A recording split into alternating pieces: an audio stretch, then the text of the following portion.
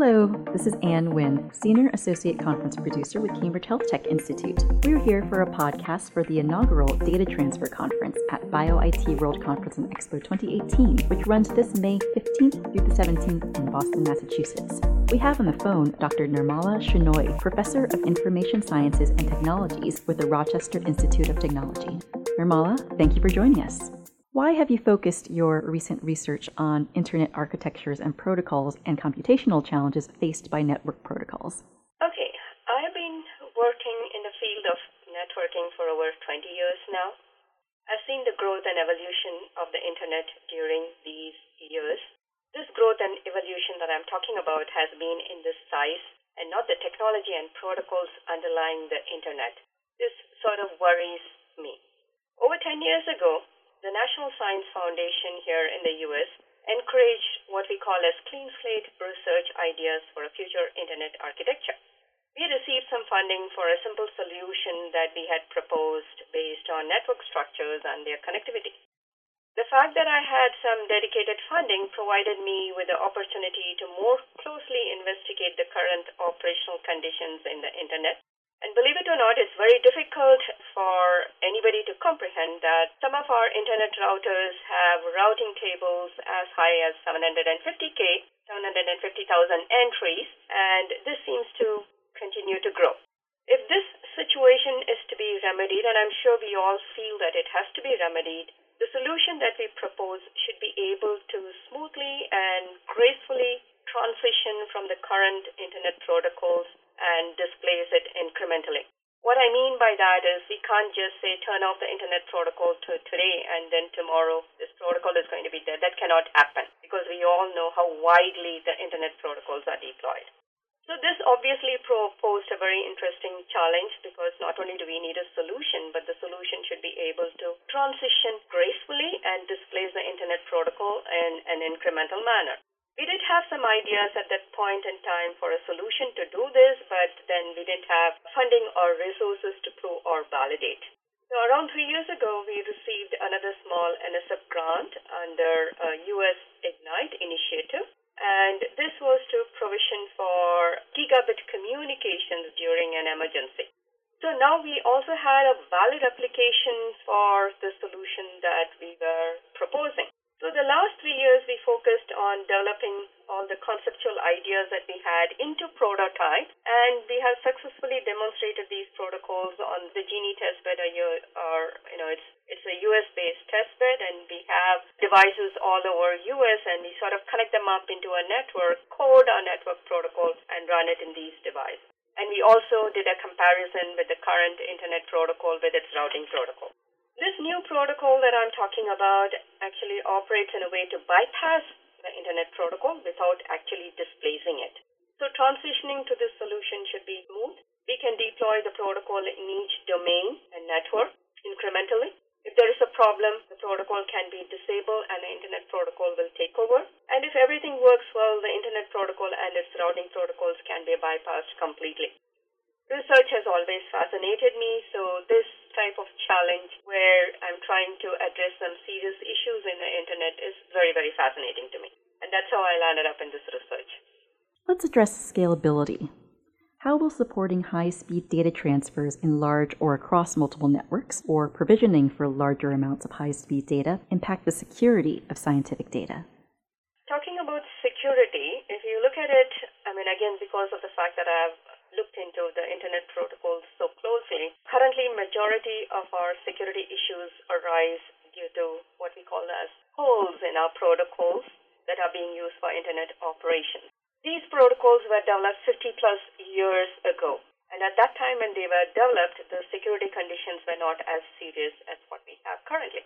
So these protocols did not include security considerations ground up in the design, which is actually very important. Currently, if we develop any protocol, security is a major consideration. Our current security implementations in the internet are mostly after the fact.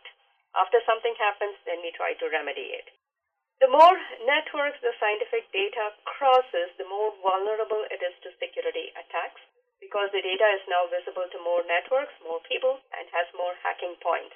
Now, coming to sending high volumes of data, operationally there is no difference The impact is same, but if there is a security hack, then you have more data that is going to be vulnerable at any given point in time. Finally, how have internet and routing protocols evolved in the last decade, and what further changes do you foresee in coming years? Believe it or not, our internet protocols are operationally still the same since they were developed 50, 60 years ago.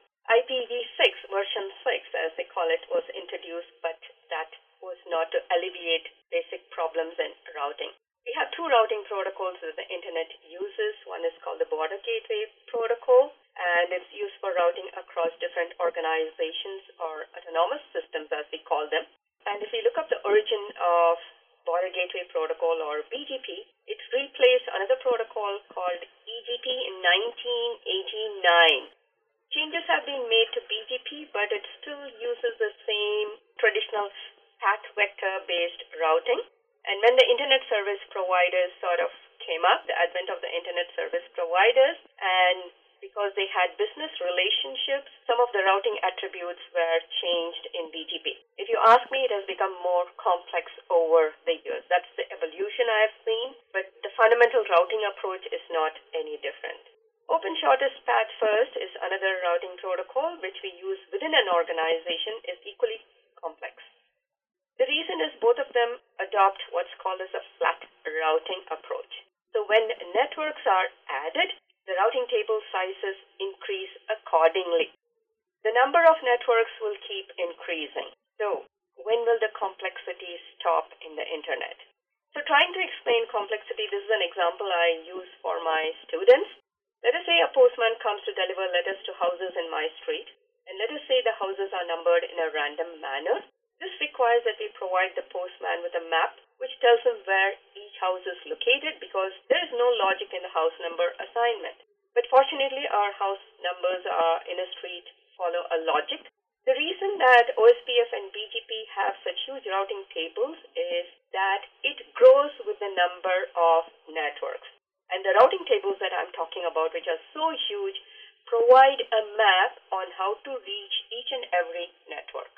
A more structured approach to addressing a network or an autonomous system would simplify the routing process. Like I told you, the same example of the postman delivering letters to houses. We have a logic in our address assignment which is not there currently in the internet protocol.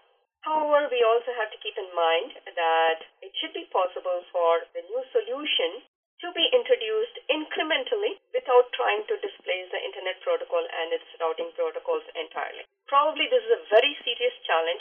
I mean, it's difficult to comprehend, but it's a very serious challenge because of which introducing new solutions is very difficult in the internet. Unless we make the above changes, the operational conditions in the internet will get worse. We might wonder how the protocols sustained this growth this far. It is because of the tremendous advances we have in microchip technologies and fiber technologies which we use for transmitting our traffic. These have supported the complicated operations and the excessive overhead traffic that we are generating due to the non-optimal internet communication system. When we developed the reliable and high-speed internet lane protocol, about which I'm going to be talking about, we had the above design considerations in mind. Also, the other thing that is a really very positive point with this protocol is it bypasses the internet protocol completely, operates below it, and all the security issues that we face at layer 3 also get bypassed. That is a huge advantage. So currently what the internet protocol and the routing protocols are doing in a combined fashion, the protocol that we came up with does it as a single protocol. Well, thank you again for your insights, Nirmala. That was Dr. Nirmala Shenoy of Rochester Institute of Technology. She'll be speaking during the Data Transfer Track at BioIT World, which takes place this May 15th through the 17th in Boston. To learn more from her, visit www.bio-itworldexpo.com for registration info and enter the key code podcast. This is Ann Wynn. Thanks for listening.